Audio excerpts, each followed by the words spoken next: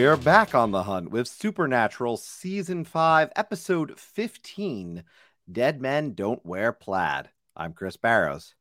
And my name's Dan Cummins. Welcome back to the best Supernatural podcast on the air. This is the show where Chris and I rewatch our favorite show, Supernatural. We break down the plot, topics, and themes of each episode, and maybe even dig out details you missed the first time around. Chris, talk about digging in this episode. It's really funny that that word is very relevant today because actually we meet a character named Digger early on in the episode, which I thought was also ironic. And of course, we're talking about zombies today, Chris. So I pose the question to you. If your dead wife came out of the ground 5 years after she died, would you let her stay in your house and bake pies? I don't think so. I think I'd be very concerned about the whole thing. I mean, you think about what our character here has gone through, though. Bobby's had shit on a stick handed to him. The last half a season. What an awful life he's had. Terrible. He can't walk. He's he can't really live his life. He's got a bunch of people who probably don't appreciate what they have in him. And and I'm not talking necessarily about the boys, even. I just think overall the community of hunters their expectations are ridiculous. So yeah, I think, you have to feel for him in this one. And I kind of get it. I was more glad, I think, when we got to this episode, because it's a heartbreaker that we're dealing with zombies, because I was excited by that. It's such a classic monster. We don't deal with zombies a ton in this show, but it's neat that we do encounter them here in season 5. Yeah, it is. And it's been a while, Chris. If I'm correct in my notes here, it's been a few seasons. Season 2, episode 4 was the first time we encountered a zombie. I believe it's the last time, but for sure it's the first time, Chris. Well, do we count that last season when everyone is just coming out of the ground? Yeah, it's a gray area. It's hard to define, but a zombie itself, Chris, maybe we gloss over this because zombies are very common in pop culture, right? Everybody knows what a zombie is, but essentially in the supernatural universe, it's an undead human commonly found in the spiritual belief of voodoo. Now, Chris, they come in a variety of forms. They can be raised from the dead using spells, right? Which we've seen. Samhain, remember that Halloween episode we covered, Chris? Technically, There were zombies there too, as you referred to. Yep.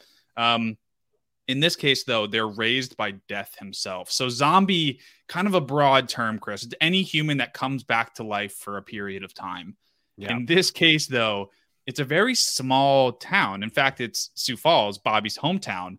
And I think they say there's about 15 or 20 zombies in the community, Chris. So not a ton of them, but enough to create a problem. And that's where our story begins. Yeah, and I do think it's interesting. We talk about monsters. It's fun when we get into these. It's hard to say a zombie has a power normally if you look at very traditional lore, Walking Dead, whatever it may be. But invulnerability and superhuman strength, that's a different one. That was when they encountered season 2, episode 4, Angela Mason. We dealt with that. Weaknesses, though, beheadings, stakes, fire, headshots, your standard stuff. But in this one, when Sam and Dean find out that the dead are coming back, Bobby's essentially like, no, it's nothing. And he's suspicious in this. He really is, because there's a lot of trust issues throughout this show, but in particular here in season 5. And they're not convinced that everything is right with Bobby, because Bobby not being concerned about a monster. Oh, that's no big deal, guys. Something a little funky with that. Yeah, something's off. And you get the feeling early on, Chris, that it's more than Bobby, right? And we have to start at the beginning, because Sam and Dean are investigating. They find a guy who saw a zombie attack, right? And they pretend to be the FBI, as they often do, Chris. And who do we see walk into the diner after them?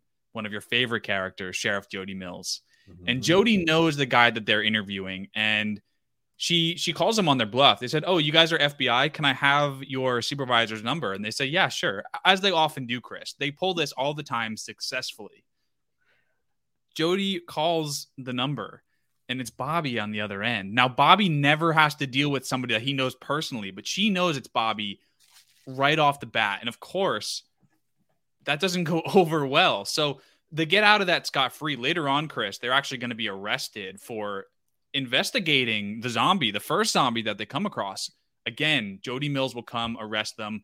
They get off scot-free, though, because we find out that even the sheriff has a zombie that is close to her, right? So this episode, we deal with zombies, but more than zombies, they have close relationships with some of our key characters in this one. And so it makes it even more complicated. You're dealing with relationships. This is a relationship episode in the sense of what are you willing to look past when it is the closest people to you in your life, past or present. And that's what's happening here. All these people are overlooking logical people. Because Jody is logical. We know this. Jody's a very logical person. Yeah. Bobby's a logical person. Is it out of character? I think is a fair question. I don't think so, personally, because I think you do kind of think differently when it's a loved one. Now, with a monster, maybe that's a little different. So in Bobby's case, it's probably a little bit easy to make the argument that this is out of character for him, as opposed to Jody, who this person is back in my life. I'm grateful and I'm going to treasure it. And unfortunately, I think that's a fair debate, though. I do think people can debate the logic behind both the characters' thoughts here. I think so. Love makes you do crazy things, Chris. And, I think that goes into the category of letting your dead ones back into their life, right? Sheriff Jody Mills, it's her son. Really sad, Chris. He can't be older than, 7 or 8 years old. So as a mother, you can kind of sympathize with that to say, yeah, if my son came out of the ground and he seemed normal at first, I might welcome him back, right? And the whole town has kind of accepted this idea, Chris.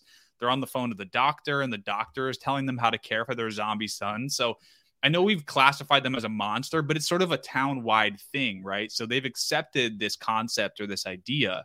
Now, Sam, though, is the one that finds out that the ones that have sort of come out of the ground are now turning, right? They seemed normal at first. And, they look a little weird, Chris. They're a little blue in the face. I actually really love the zombie design. They did not go crazy with this. It is not The Walking Dead. No. They don't have scabs or decaying skin. Actually, they look human. They look normal. They almost like vampire pale.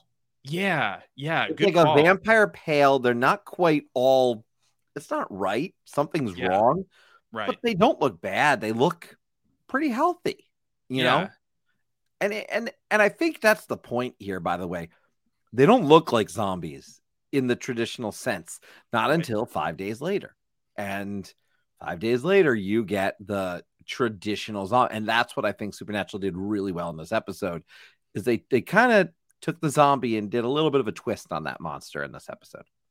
They did, yeah. So they start to turn, and the boys have been on Bobby like, dude, we can't let you stay home with your wife because it's going to go bad soon, right? And Bobby's like, you know what? I agree with you guys, but you're going to get the hell out of my house because if something happens, it's going to be me to do it on my own terms. And Dean especially is not happy about that. But regardless, Chris, they leave the house and they say, we need to take care of the town, right? And Sam's like, I think we should go save these people. But Dean is so hard-headed, Chris, and this goes back to, Dean's value of family.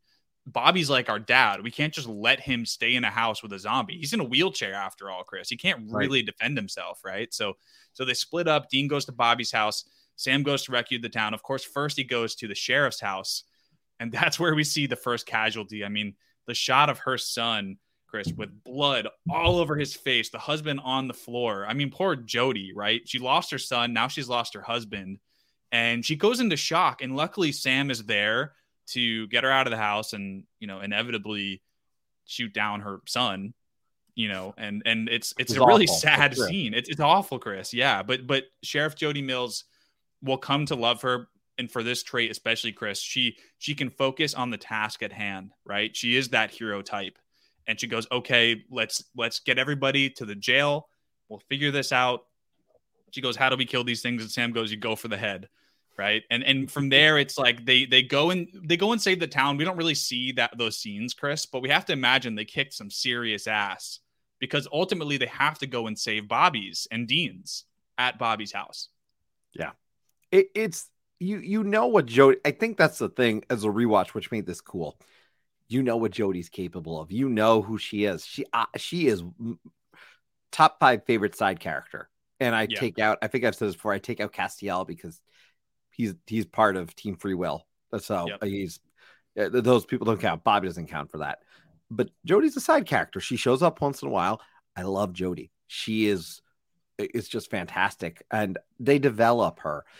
So we know what she's capable of. We know what she means to the boys. And to see how this relationship evolves from this, that was one of the coolest parts about watching this episode. Because again, this is a rewatch. We've all seen this episode before. This is not our first time. But yeah, I think ultimately there's tragedy in this episode, though, because all these people lose these people again. Let's break this down. I mean, Jodie finds out that her son has come back to life and killed her husband. So this event, it shapes Jodie for the rest of the series. We cannot state that any other way, because that's at the core of what it does.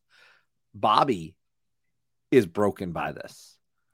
So, I mean, you think about it, it's hard enough to watch for example, if anyone's ever had to be there when their dog gets put down, it's hard enough to watch an animal get put down. Imagine having to see your kid or your former spouse, because they came back for dead, be put back down. I mean, that is horrific. So this episode is hard. It's difficult, but it's also really incredibly important, because it also illustrates the point, because there's a line in this that ultimately his wife came back with a message and a warning. So there's a plot point to this too. He comes back and says, his wife came back to warn that because he's helping Sam say no to Lucifer, death has his eye on him. That's scary. I mean, they are in the eyes of the angels, death, Lucifer. I mean, everyone is watching the Winchesters. They cannot do anything without someone having their eye on them right now. Yeah. And you kind of wonder at the beginning of the episode, now, why are there zombies in the sticks of South Dakota, right? I think that's a line from Bobby. And that's exactly why, because Bobby is in the way of Sam saying yes to Lucifer. And of course, as we know, Lucifer is in charge of the Horsemen right now, and Death is one of the Horsemen. Now he's sort of a separate entity because Death is Death, right? But still, we know that Lucifer has put this spell into place to get the Horsemen in line so that he can get Sam to say yes. So this is kind of a message. Now, they didn't exactly get Bobby, Chris, but they certainly broke him. And Bobby says as much. I don't know if they were coming for my life or my spirit, but they definitely got my spirit. So this episode, although you could skip it, I suppose, there is that really crucial plot detail, because this is the first sign of death. And I really like, Chris, that this is the introduction of death. We've seen war, right? We've seen some of the other Horsemen, Chris, and they more or less come and go in one episode, right? But not Death. Death gets this episode to say, I'm around, but you're not going to actually meet me until another episode down the line. And I think that lends to his power a little bit. It tells us that his presence is bigger than all of the others, right? Like, we're going to get a taste of him now, but his actual introduction, if I'm not wrong, is just a few episodes away, Chris. I'm really excited to getting to the build up introduction. Death is important. They build him up. And this is the reason you and I have been saying we don't consider him in the same league as the other three Horsemen. He gets special, kind of storyline. He has more power. He is the ultimate Horseman. If there is a leader of this group, it's him.